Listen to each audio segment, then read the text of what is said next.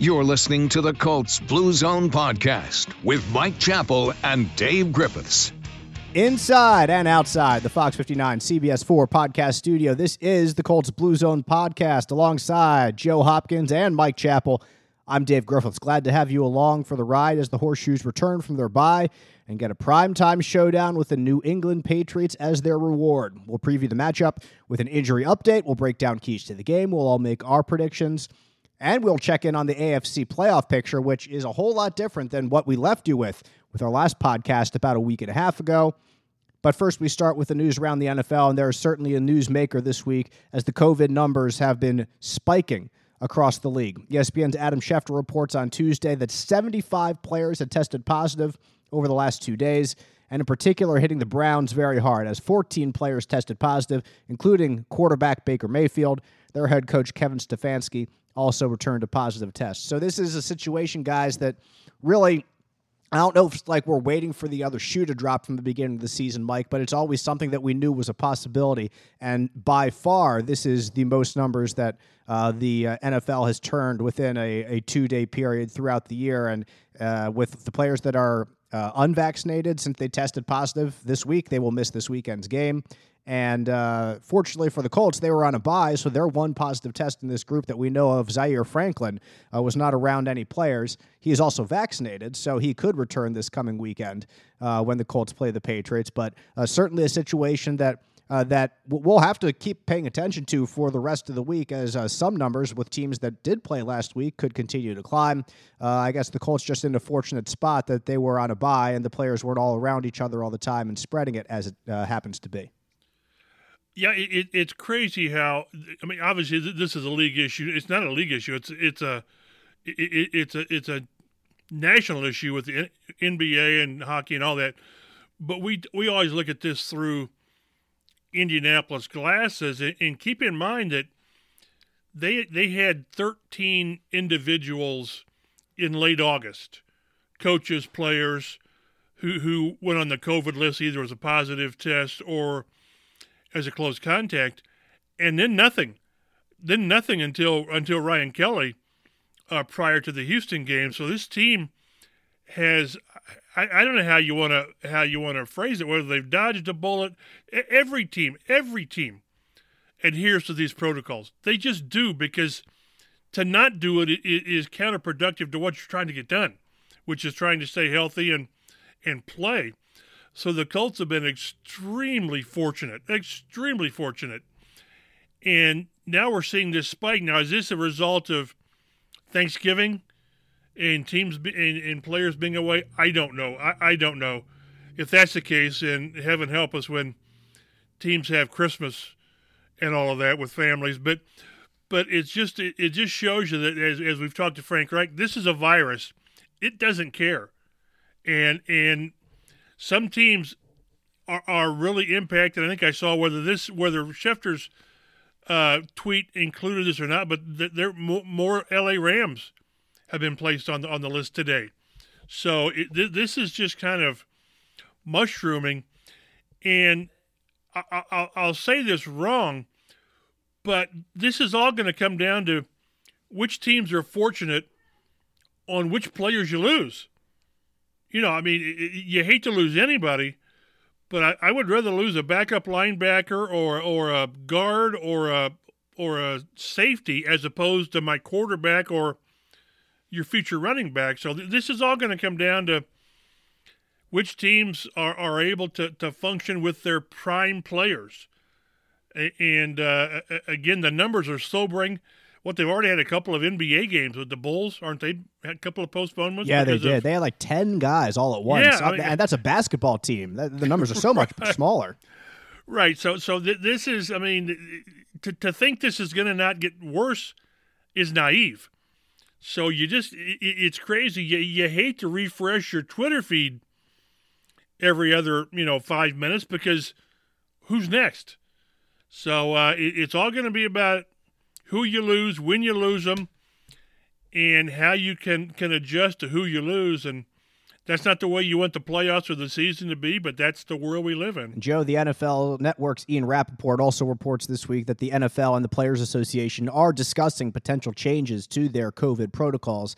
Last year, I think it was a little bit more stringent than it is now, based on what we've seen through the season so far. So it's a possibility there could be a return to some more protocols as the season winds down to try to keep things, as Chap was saying, from spiraling more out of control and really affecting the playoffs in an adverse manner. Because, I mean, the NFL wants their stars to be on the field. They want the stars to be playing. They want people to be seeing the stars. And if they want to take more... I'm going to use the word draconian measures, but I know that comes with connotations, but it's kind of what, in a way, that's really kind of true. They I assume they will probably do it in order to keep the playoffs a more refined product, I guess the way that I would put it. Yeah, the last thing they want here is to have to start canceling games when the games start to matter most. And then what happens, I know going into the season, they said if a team has to forfeit a game because they couldn't play because too many players had COVID, well, that's going to have major impacts for some of these teams in the playoff hunt or, God forbid, a playoff game. So I think teams in the league are going to do everything they can to make sure that they're able to get through the season. And I saw some talk on Twitter about maybe asking players who've been vaccinated 6-7 months ago to go ahead and get that booster shot. I know, some of these players were vaccinated way back in like July, June. So the longer time goes on, the less effective the vaccine is. So maybe it's booster time for some of these guys. I'm not sure exactly what you do to fix this, but it's definitely an issue. When you think of the timing, this is about 2 weeks after Thanksgiving when a lot of guys presumptively got together with their families and friends. And we're seeing a spike now. And, you're thinking about a week or two here, we're going to have Christmas where that sort of thing might happen again. And then we might see another spike around, the final week of the season / playoff time. So I hope that the Colts aren't highly impacted by this. They seem to have been doing a pretty good job so far of somehow staying out of COVID's way. And you just have to hope that it continues because sometimes you do everything you can and you still test positive. We'll refresh everybody's memory back home about what the NFL policy is right now if you land on the COVID reserve list. If you are a vaccinated person, then if you test positive, you get thrown on the COVID list, and you can return to the active roster when you have 2 negative tests in a 24-hour period. And no symptoms. And no symptoms. You're correct. Excuse me. Speaking of no symptoms, my voice is lost and I'm trying to do a podcast here. I'm healthy, by the way. Just so everyone knows. Just lost the voice. Probably screaming at my kid at the zoo last night, which was fantastic, by the way. Highly recommend the Indianapolis Zoo. And seeing Vacation Santa out there was wonderful. But anyway, back to the podcast at hand. If you're an unvaccinated player, then you can fall on the COVID list if you're a close contact to someone who has COVID. That doesn't happen if you are vaccinated. You cannot end up on the reserve list if you're a close contact and you're vaccinated. But if you're unvaccinated and are a close contact, then you go on the COVID reserve list. And if you test positive, you wind up on the COVID reserve list. And in that case, you need to produce 2 negative tests 24 hours apart, plus you're on the list for 10 days, period. No matter what, period. If you're unvaccinated. You have to stay there for that long if you test positive. So that's the deal right now. And we've discussed that many times. Just wanted to kind of refresh everyone's memory about what the deal is, what's going on. And Chap, I think you have something to say. Yeah, and keep in mind, like I said, it's sort of, again, I say rolling the dice. Keep in mind that many of the Colts' prime players are unvaccinated. So, it's and I'm sure they're taking every precaution possible, but again, there's a difference between vaccinated and unvaccinated on how you're on the list. So it's and one thing that whatever I think I saw where there's a memo where tier 1 and tier 2 employees need to get the booster shot by the end of, was it December 27th or whatever? Well, that doesn't initially include players because that needs to be bargained with NFLPA. And I would just have to think that the league and NFLPA would simply lock hands and do as much as possible to limit the risks. So I would think that would be something that would happen rather quickly, I would think, because it's in the best interest of both sides to limit the risk as much as possible. As Zaire Franklin for the Colts goes on to the COVID list, on Wednesday, the Colts elevated linebacker Malik Jefferson to the active roster from the practice squad to take his place. And also this week, the Colts put Ryan Kelly back on the active roster as he returned from the COVID reserve list that he was on for 10 days. And he caught it at the right time because the Colts had the bye week, and he needed to be on there for 10 days himself. Also, and last week, week, good to go. I he think is, he's clear for 90 days now. So yeah, well, he's back in practice. Yeah, so that's good. That's a good thing. Excuse me. Last week, the Colts nominated Kenny Moore for their Walter Payton NFL Man of the Year award. The honor goes to one player from the NFL, well, one player from each team, and then ultimately one player from all those nominees is chosen for their dedication to the community as well as their contributions on the field. And the Colts have had, of course, a good lengthy list of players here who have been so honored. I think of Pat McAfee from the past. I think Pierre Desir. I think of who else has been on it from more recently. Was Jacoby Brissett one year? He might have even been last year.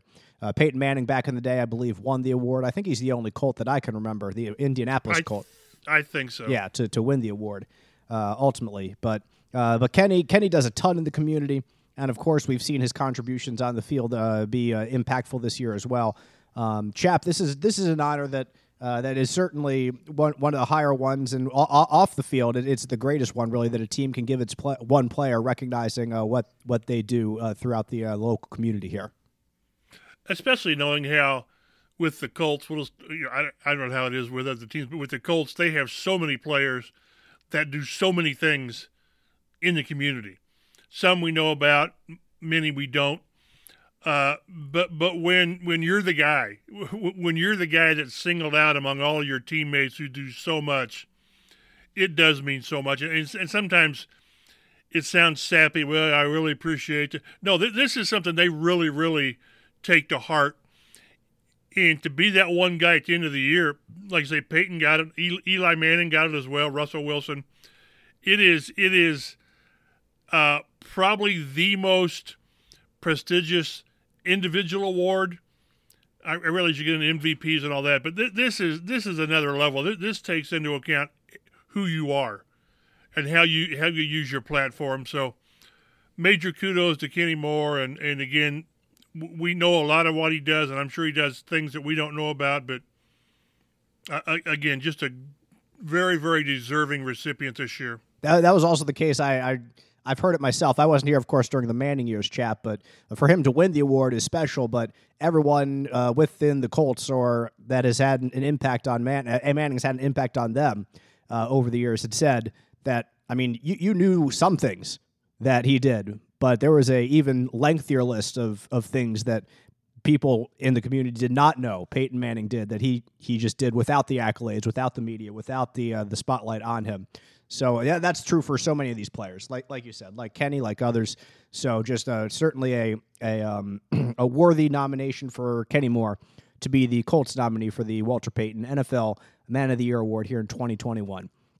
Let's look ahead to the Colts and the Patriots. The Colts come out of their bye with a playoff spot, guys. You talk about winning the bye week. My goodness. Like, you can't win any more than the Colts did or when they're not playing. So they jump from 8th up to 6th in the playoff standings. As we look at it, the Patriots, the Titans, the Kansas City Chiefs are all 9-4, leading their division. The Baltimore Ravens are 8-5, leading their division. And behind them is the Chargers at 8-5 in the 5th playoff spot. And then after them is a slew, 5 teams at 7-6. And because of tiebreakers, the Colts are on top of that list right now at 7-6, ahead of the Bills, the Browns, the Bengals, and the Broncos, all the B teams in the AFC. And there's the Colts right on top of them. So when you look at this list, Chap, I think the one thing the Colts have going for them is their AFC conference record. They are, I believe it's 6-3 in the conference.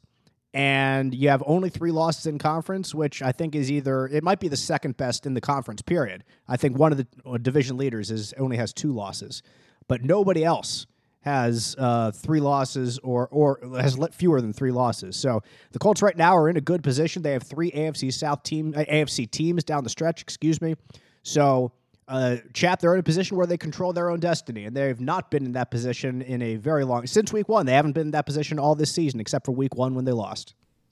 Well, on top of that, coming out of that weekend, too, Buffalo loses, so they're in that scrum, and you've got the head-to-head with them.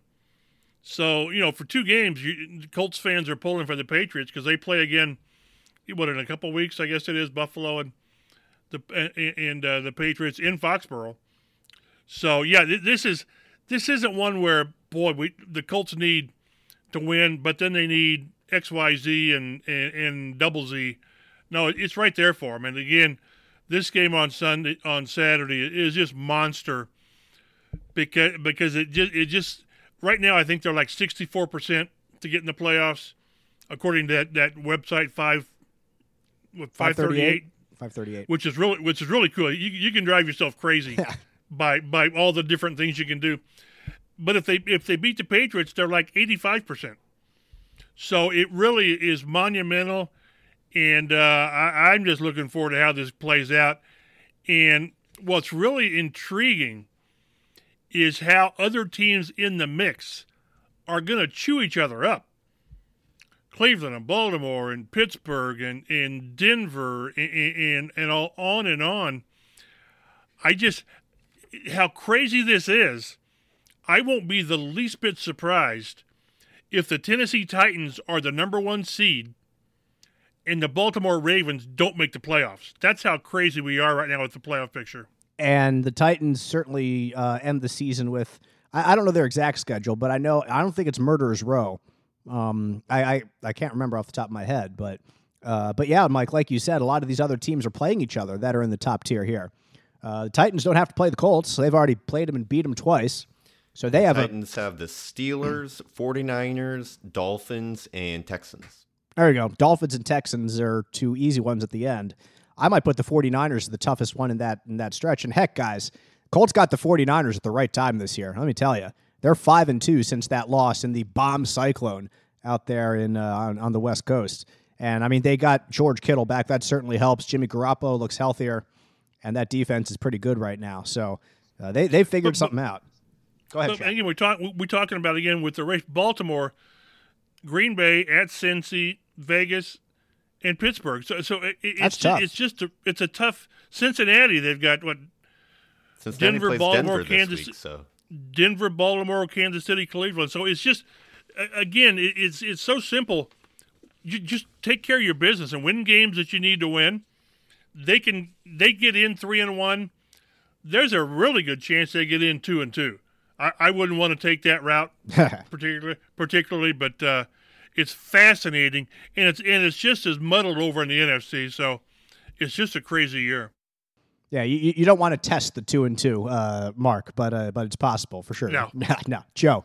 Not to mention here, I mean, you look at these quarterbacks. Lamar Jackson's got a sprained ankle. He left the game. Josh Allen has a sprained foot. Both have a chance to play this weekend, but we'll see. It's not guaranteed, and they might be a little limited. I mean, we already talked about Baker Mayfield. Doesn't look like he'll play on Saturday, or at least he'll have to get through COVID protocols. So a lot of these quarterbacks are, not 100% right now either.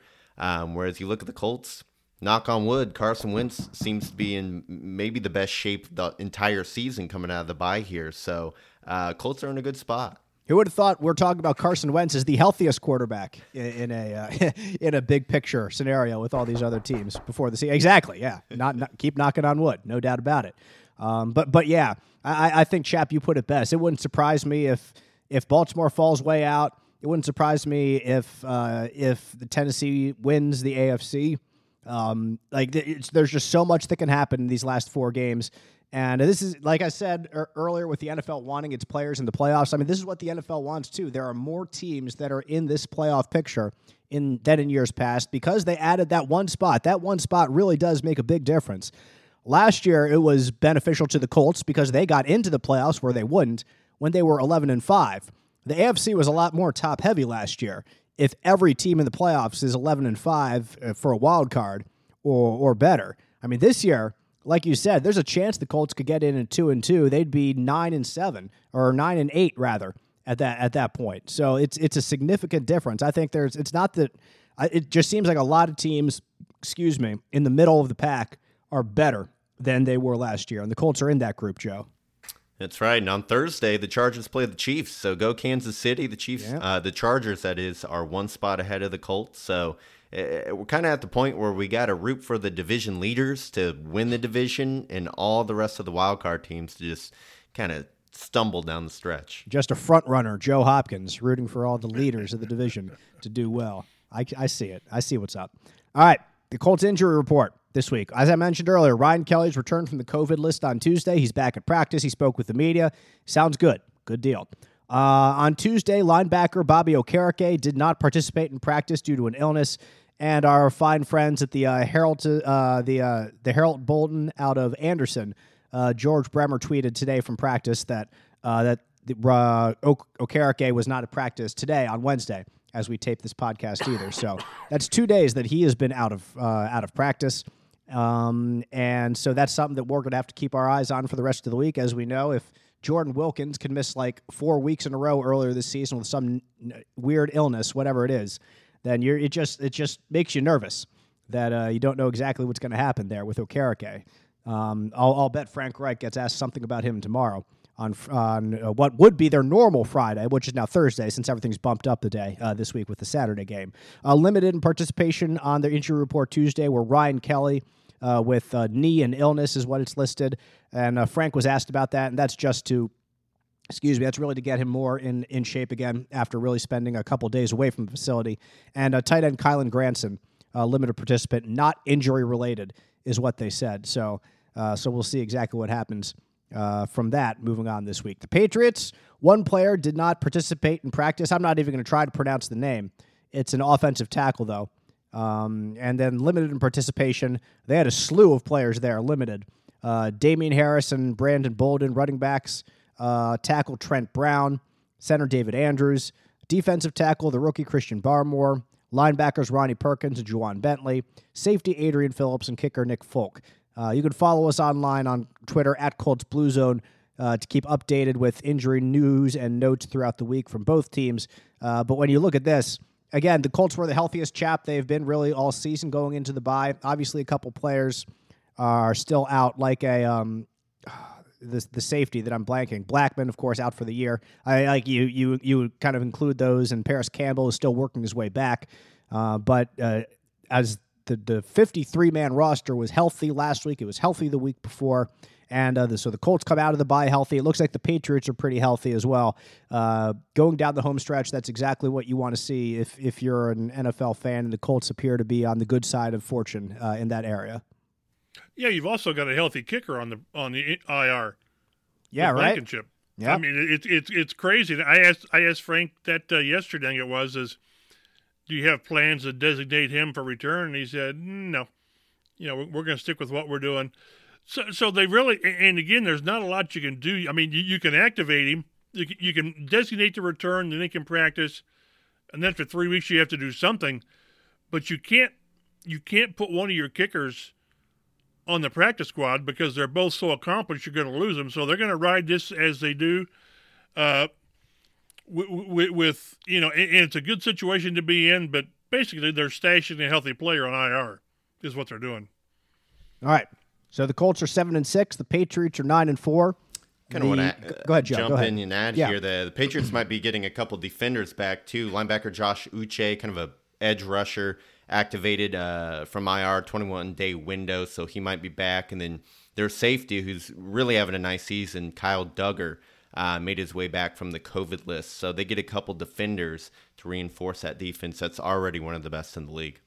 So that brings us to the game. The Colts at 7-6 take on the Patriots 9-4, and they're really impressive lately on a 7-game win streak and have wins over Buffalo, who I believe was number 1 in the East at the time, over Tennessee, number 1 in the South, over the Chargers at 8-5, the best record of all the wild card teams, and Cleveland, another team vying for the wild card there. So they're beating good teams. They're not just mopping up like the Colts have against teams they should have beaten this year.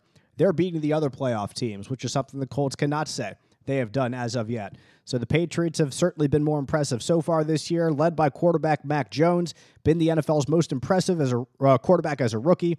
During the 7-game win streak, he's thrown 9 touchdowns, which is not all that impressive, but only 2 interceptions, which is great. He's completing more than 70% of his passes on the year. Certainly an accurate quarterback, a smart quarterback. The Patriots are not asking him to do too much. I was listening to ESPN Radio the other day, Chap, and Mike Greenberg, of course, a big Jets fan, was bemoaning the way the Jets have treated Zach Wilson this year. Basically just threw him out and threw everything at him and said, what can you do? And he's made a ton of mistakes as a result. The Patriots, on the other hand, have managed their rookie quarterback far differently. They put him in very specific situations, ask him to do very specific things. On 3rd and 12, he's throwing screens or out routes or slant routes, not necessarily the 15-yard pass over the middle that he's trying to thread over the linebackers and before the safeties. Although there is some of that, don't get me wrong. But they are certainly asking him to do so much less than some other teams with rookie quarterbacks right now, and has led to him being a more successful quarterback. Of course, the defense, I think, does drive the bus for the Patriots, but what he is doing on offense has certainly helped, and they've been able to put up points as an offense as a result of not shooting themselves in the foot, keeping drives going slowly. So Mac Jones, Mike, has certainly been the best rookie quarterback of the field so far, and he's doing it for the Patriots. Because he's probably in the best situation. Not probably, because he's in the best situation. Definitely. He's got a top-notch, premier defense to rely on, and he's got a running game. I'm not saying 46 carries a game, running game like whatever it was against Buffalo, but when you don't ask your quarterback to do too much, I always hate the word game manager because it's sort of a slap in the face, but that's kind of what they're asking him to do is just do your job. When you need to have those 5 or 6 plays that make a difference, do it. And I say it's always about the best situation. Is this the best rookie quarterback? No.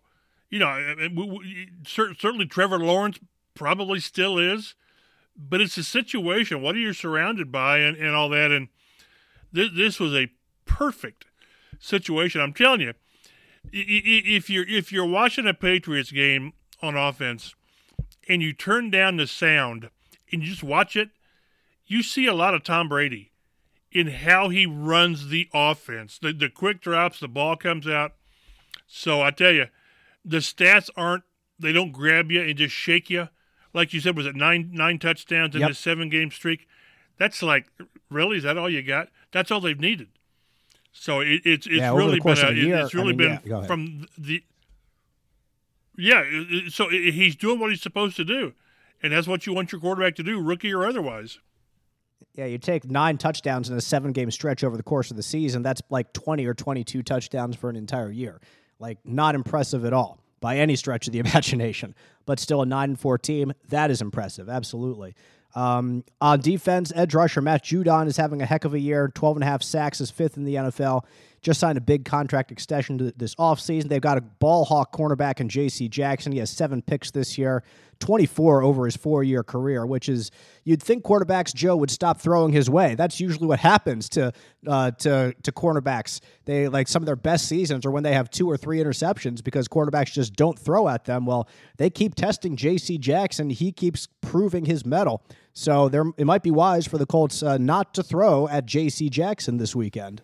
Yeah, I mean, he had 9 picks last year. He's got 7 so far this year, which ranks 2nd in the league. So I don't know what it's going to take to stop going after J.C. Jackson, who's clearly one of the best cornerbacks in the NFL. And it's going to be interesting to see if Michael Pittman Jr. sees a lot of J.C. Jackson. I'm not exactly sure where the Colts turn to throw the football because it's not like they have that legitimate second option. As we keep mentioning week after week, they're going to have to really spread things around if the Patriots try and take out Pittman in that way, and I assume that they will. The Patriots have always been, I think, unique in the NFL, and I'm sure other teams try to do this. They just don't do it as well as the Patriots do. They attack you very directly in one area, and they can change it up every week. And on defense, they really try to take away one thing that you do that is kind of centralized in your offense. For the Colts forever, it's been T.Y. Hilton. He spoke to us today on Wednesday at team headquarters, and somebody asked him if he had been doubled more times than not in previous games against the Patriots. And T.Y. was basically like, they've always doubled me. Every game. He's always double covered against the Patriots. And that made sense, with T.Y. Hilton being by far and away the Colts' most explosive offensive weapon over the past decade. Will they do that again to T.Y. Hilton? Well, he's not exactly their most explosive weapon now, I don't think, Joe. But he has been in the past, so maybe he actually gets more of an opportunity to do what he can do this week. Yeah, it's funny you say that. I'm pretty sure it was that brutal loss to the Patriots in the playoffs, and then the very next spring the Colts panic and draft Philip Dorsett because they were so convinced that they needed another wide receiver and more speed after that game. I don't think they'll be doubling T.Y. Hilton. I think clearly the most threatening pass catcher is Michael Pittman Jr., so I think they will give Pittman Jr. a lot of attention from their defensive backs, and obviously Jonathan Taylor's going to get a lot of attention up front. Right, Chap. I mean, if you want to eliminate one thing that the Colts do, it's obviously Jonathan Taylor, and then try to let Carson Wentz win the game through the air, because the Colts haven't been able to win passing the ball. They need 100 yards rushing from Jonathan Taylor, or they don't win. That's what the stats say this year. So if Belichick picks one thing that he says, we don't want the Colts to do this on Saturday night, you would think it would be getting going in the run game, would it not? Yeah, it kind of harkens back to the Tampa game, where Tampa had that great rush defense. Now, that's different. Sometimes Belichick schemes to stop one phase. Well, Tampa Bay, you just can't run against them because they got these, refrigerators in the middle of the line. The Patriots had negative 1 rushing yards when they played Tampa Bay earlier this year. Wow. I know. So that's what's interesting is I think they're aren't they in the middle of the pack on run defense? I haven't got the stats right in front of me, but. Let's see. They are 19th against the run defense. But that's really kind of bloated by the Tennessee game where they gave up 270 to the Titans without Derrick Henry. So in other games, they're giving up just over 100 yards a game.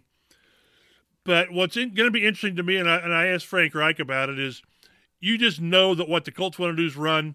You just know that what the Patriots want to do is not let you run. How committed are you to running the ball? And how stubborn are you trying to get that done if it's not working early?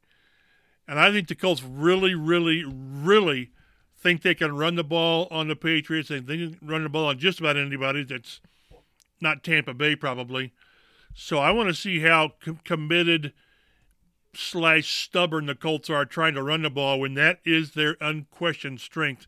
Like Dave mentioned, the more Carson Wentz throws, the less comfortable you feel as an offense for the Colts. I just think that's the way it is. So this will be really curious to see how the Colts stick to their run game and how long they do stick with it if it's an issue early on. The Patriots defense is first in the NFL in points allowed, 15.4.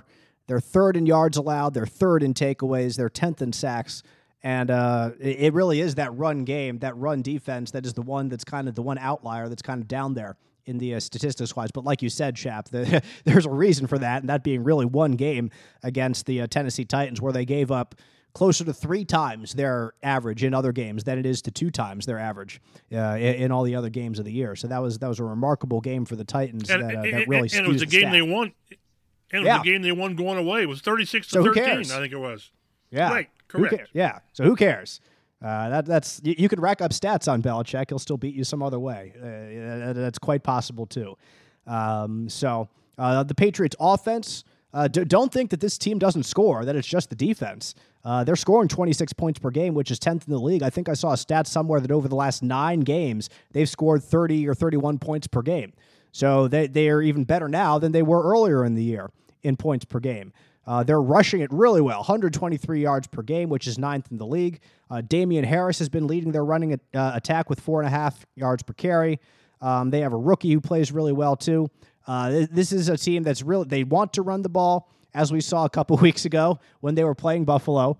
And Mac Jones had 3 passing attempts? That was it, just 3 passing attempts. And they ran some more and kept the clock going. and won that game in Buffalo in the nasty weather up there, which I'm glad that we did not have on our trip to Buffalo just a couple weeks before. So Chap, I think you hit the nail on the head when you said earlier that he reminds that Mac Jones does remind you of Tom Brady. He reminds me of Brady in the early years too, and that's not saying that I think he's the elite player that Brady is now, and you're not saying that either. But it reminds me entirely of how Belichick and his offensive staff brought Tom Brady along. Was one step at a time. It was not throw you into the fire and see what works. It is not throw the kitchen sink at you and see what you understand. It is you get this, you master this, and then you move on to bigger and better things, which is what, like, I seem to recall that's what Tiger Woods did, like, as a golfer. I think I heard an interview with him that was talking about this, like, how he grew up. His dad had him dominate. You know, you win the 4 to 6 year old age group. And even though you can go and you can play in the 7 to 10 year old age group, you play 4 to 6, you know, and then you master that. And then you move on to the next step and you learn to dominate at what you're doing. I think that is one thing that set Tom Brady on the course that he is now, was the early years in New England. He learned to dominate at what he was doing. And that seems to be what Belichick is trying to do right now with Mac Jones as well. Dominate at this small thing, and then we will slowly add X, Y, and Z to your repertoire, and then you can dominate at those things as well. It's something that not every coaching staff wants to do, but it's what Frank Reich said yesterday. The greatest coach that there is, the greatest of all time, I believe, is exactly what he said. He said he's the greatest. I remember that. I don't remember if he said all time, but he said Bill Belichick is the greatest. It's what he decides to do with his quarterback. So maybe more coaches should take note of this strategy. It might be painful at the beginning because it's just such a small sample size of what you're doing. But hey, they're 9-4, so Chap, it can't be that painful at the end of the day. Yeah, I think isn't Jones on pace to set a rookie record with completion percentage, and it's going to be one of the top 5, I think, of all time. So we talked to some players early in the week, and their whole thing is that you know, you hear this every week: stop the run. But they really believe they've got to limit the running game and make Mac Jones beat them. Whether it's Dinkin and Duncan, whatever it is, they just, you can't give a rookie quarterback who's still learning things, you know, a robust running game, because then you're not asking the quarterback to do much. You know, complete a 3rd and 5, convert a 3rd and 5. So it's going to be really interesting to see which team is able to really do what it wants to do, which primarily is run the ball first and foremost, and whenever you want to do it. Because whichever team does that certainly has the upper hand and has a much, much better chance of winning this game. Joe, I think one thing that the Colts will really have to pay attention to this weekend is the Patriots' tight ends. You have Hunter Henry and Jonnu Smith, who are 2 really good tight ends. And heck, tight end can be a young quarterback's best friend. Just imagine having 2 Jack Doyles out there that can get you 8.7 yards per catch. So you try not to get in 3rd and 8, 3rd and 9, 3rd and 12, then great. If you can get into 3rd and 5 all the time, you have 2 guys that are very reliable at getting you 5 yards when you need it. And so the Patriots have been able to utilize both of those guys and be very, very helpful. Again, another helpful aspect for Mac Jones' development as a quarterback. Yeah, we've seen the Colts be susceptible to the tight end earlier this year, and the Patriots have been, especially Hunter Henry, they've been using him. He leads the team in receiving touchdowns with 7. So that's something I'm sure they've been studying during the week and over the bye week, and it's, you know, another reason that the Colts really need to hope that they have Bobby Okereke back, because if they're down Okereke and potentially Zaire Franklin, I mean, it's going to be even more difficult to stop those tight ends. Let's get to our keys to the game as the Colts take on the Patriots on Saturday night this week. Number 1, you can't abandon the run game, says Joe, so no 26 passes in a row. Don't care how much the Patriots are stacking the box. You need to run a little bit. You need Quentin Nelson to be happy there in the trenches. You need him to be pushing. You need him to be attacking. I said that 2 weeks ago on the podcast. I talked a little bit about that, so I don't need to get into it anymore. But you're right. I think you hit the nail on the head. If the Patriots are going to try to stop your run game, you need to rely on what's got you here. Like, you need to have faith in your guys, like Quentin said, way to effing trust us, to Frank Reich coming off the field after that touchdown against the Bucs. Have you ever said that to your boss before? I have never said that to my boss before. Have you ever said it to your boss before? No. No. That is some fearlessness and some mutual respect as well in there between the two. But Joe, you need to find something in the run game. I'm sure that the Patriots will try to stop it in some ways. But you need to get something out of Jonathan Taylor, and it needs to be consistent throughout the game as well. You can't just have it in the first half and then lose it in the second and let them come back on you, which has happened several times this year already. So get some run game, get it consistent, and then see if you can ride Jonathan Taylor to a win, right? Yeah, absolutely. I mean, Jonathan Taylor is a guy who he just needs one carry to bust a 70-yarder at any moment, and it could be that home run hit that the Colts really need to spark the team. And I'm not saying the Colts, you know, just have to run into a brick wall every time. Obviously, Carson Wentz is going to check out of some runs when the box is stacked, but you can't always check out of it because of what it does for your offense, your offensive identity. And Jonathan Taylor is just that good of a player that even when it's schemed against him, he might still make something happen. So even if the Patriots are doing all they can to stop the run, and I'm sure they will, they have to stick with it in some regard. Carson Wentz also needs to make some plays in the passing game. So, I mean, it certainly helps to be multiple. And having him make something going would be beneficial, rather, for the offensive line, for Jonathan Taylor. The Patriots have one of the best passing defenses, Chap, in the NFL. They're third, so like their strength, it doesn't exactly align with the Colts' strength there. I wouldn't call the Colts' passing game a weakness by any stretch of the imagination, but it's not the best thing they do on offense. So you're going to have to find spaces. You're going to have to find plays. You're going to have to find things that you can scheme up throughout the game. You should set up somebody in the secondary somewhere for one thing down the stretch, for one bigger play that's coming down the line.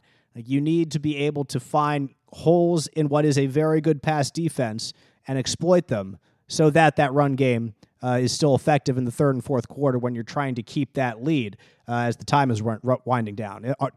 Don't you?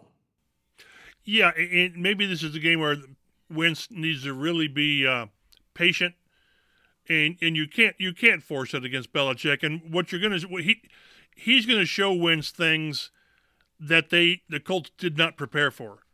He's very good at disguising things, and that's where those interceptions a lot of times come. Is the quarterback probably says, well, man, we didn't prepare for that. We didn't expect that. So as we said, the more Wentz throws against this kind of a defense, there is more risk. And, you know, it's funny, you talked about T.Y. always being doubled. I don't think they do that again this week. Maybe this is when T.Y. finally has that game. He had the one early, was it Houston, 4 for 80, I think it was. And he really hasn't been much of a factor. He just hasn't been numbers-wise. There's got to be a number 2 receiver. Who? And if not T.Y., then who? I mean, Pascal, haven't seen it. You know, Ashton Doolin's given, you know, he's had the 2 catches the last couple of weeks, but that's it. And maybe the wild card is the Colts wild card, Nyheim Hines. I can see them trying to get him out in space and try to, you know, go up against a stacked box by getting on the outside, whatever. We've been seeing more and more two back formations. So this is going to be just a great chess match between Reich, who has all the respect in the world for Belichick, with Belichick, and I just think that Frank has a quiet confidence. I really do in how they're going to approach this game.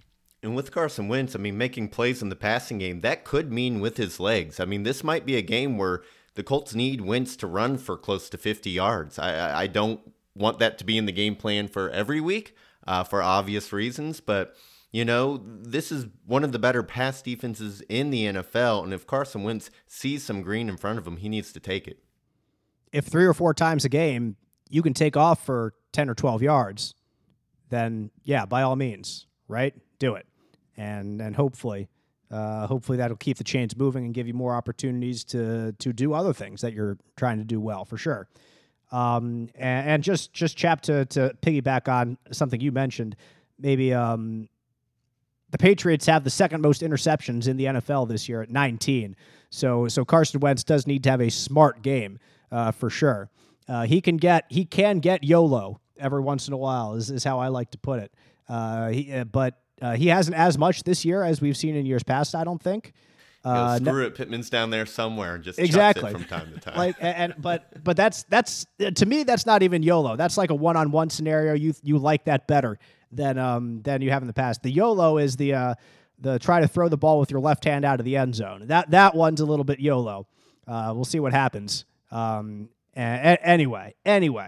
You kind of wish that they could put like an oven mitt on that left hand. Yeah, right. Just so that it's not an option, but then that's going to mess up probably mechanics for the other parts of his game. Of course. Let's get to our last key to the game. The Colts defense needs to be able to stop the Patriots run game and make some big plays here and there. The Pats do average more than twice as many rush yards in wins than they do their losses this year. 152 rush yards, our Joe Hopkins points out, in their 9 wins, 73 rush yards per game in their 4 losses. So that is a significant difference. If you're able to stop the Patriots run game, you're able to stop the Patriots. Because I think, Joe, that goes to kind of what we were mentioning earlier, that if you're in third and 8 with Mac Jones, they're just not opening the playbook as much as other teams do. And so you can stop them easier in those situations. If you get into 3rd and 3, 3rd and 4 more often, that's a lot more difficult for the defense. So stop the run early, get them in 3rd and long, and then hopefully there you can make some plays to turn the tide of the game at that point. Absolutely. Mac Jones and the weapons he has. I mean, the strength of this team is Jacoby Myers in the slot, the 2 tight ends. They don't have a guy who really scares you on the outside. Yeah, Aguilar's got some speed, but they don't have really a true number 1 receiver who can make that big play on a 3rd and long. So being able to stop the run and put the Patriots in long down and distance really would go a long way. 9 of New England's 16 turnovers also came in their 4 losses. And the Colts do lead the league in takeaways still, 29. Now every team has had their bye. The Colts are still number 1 in the entire NFL with 29. And we know that Darius Leonard wants to get to that big 4-0 by the end of the year. And he has that peanut punch to go for the ball, as we've seen so often this year. But the Colts need 11 more takeaways in their final 4 games to reach that 40 burger, which has been the goal from the start of the year, which is, like, it's doable for sure. That's like 3 per game about. Yeah. It's not impossible. It'll take a lot. Let's not kid ourselves. To get 3 per game over a 4-game stretch is hard. Well, they do have Jacksonville in the final week, so maybe they can do some catching up then. But it's in Jacksonville, so you can already chalk that one up as a loss. You need to win the next 3 so you can... I say that very much in jest, but also very much from experience, having been in Jacksonville for all these losses for the past couple years. So anyway, let's get to our predictions for the week. The Colts and the Patriots inside Lucas Oil Stadium Saturday night. FanDuel has the Colts favored, Joe. Is that correct? In this game, 2.5-point favorites, the Colts, against the Patriots. Patriots on a 7-game win streak. Patriots on an 8-game win streak in this rivalry with the Colts. Of course, Tom Brady has been their quarterback in all those games, so that's a little bit of a difference in the past. But nevertheless, a pass that has been very successful for New England. Over-under set at 45.5. That's relatively low. And in the past, also, Mike, I was looking at all these games from recently from this losing streak. Like, all of them are like 40-20. Or like 45-19, or 59 to 10. Like, they're big, they're high-scoring games that we've seen between the Colts and Patriots. Of course, it's been, for the most part, between Tom Brady and Andrew Luck, 2 great quarterbacks. We'll throw in Mac Jones and Carson Wentz are very much different than the tier of those 2, I would say. But nevertheless, these games have been very high-scoring games, so I would not be surprised, Chap, if it goes certainly over the 45.5. Let's discuss that first before we really get into our predictions. I think that 45.5 is low. I think we're going to have a high-scoring Saturday night. Well, I won't give my score yet, but I've got it under. Oh, because whoa. I do think I do have it under, because I do think that both teams are going to go out of their way to try to run the ball. All right. I just do. All right. Which is going to shorten the game, and it's going to keep the score down, barring turnovers. So I would, if I'm betting my money, I take the under.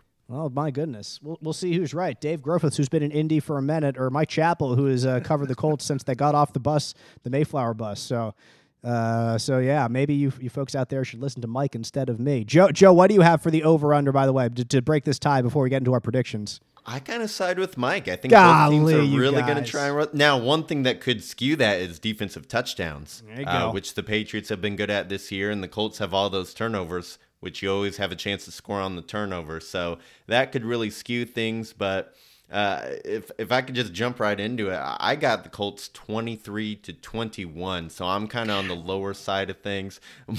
Mike seems to be cursing over there. Is that what you had? Yeah, you're looking. This happened last week or 2 weeks ago when Dave stole my score, and now it's you. So I'm just sort of. I feel like I've got, like there's cameras in my house. You got that kitchen renovation done, chap. We put some cameras in there so we can see what's going on in El Chapo residence down there in Beach Grove. Yeah, so go ahead, Joe. Tell us why you think that they're going to win like I do, 23-21. I just think this is going to be that kind of signature win for the Colts that they've been looking for. I mean, obviously it's going to be an extremely tough matchup. The Patriots are a very good team with a very good defense. But I think this is kind of the week it finally happens for the Colts. And, 7-game win streak, that's a lot, especially in the NFL. And I'm not sure it continues to 8 for the Patriots. I think they stumble here against the Colts, who are a good team in their own right. All right, Chap, why don't you get into your discussion? I'll wrap us up this week. Well, 23-21, of course. Go ahead. 23, yeah, I'm not changing.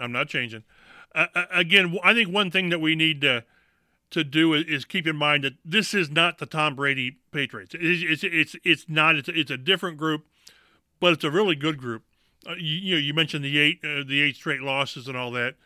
The Colts, from talking to Frank and a couple players, Ryan Kelly, yes, it's 1-0, but they know this is more. This is a game where they can step up and, as they said, prove that they belong in whatever discussion you want to have on playoff teams.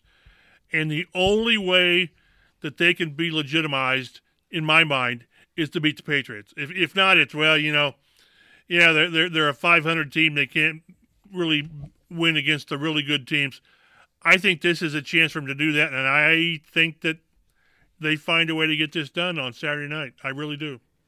Whew, boy, you guys are leaving me on an island over here picking the Patriots, and maybe I should just sign off right now on a Colts podcast picking the Patriots. But I find it very difficult to pick against a team that's on a 7-game win streak with all these wins against playoff caliber opponents coming off a bye week.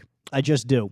I look at that alone, and the Colts have played really well going into their bye week, not going to lie.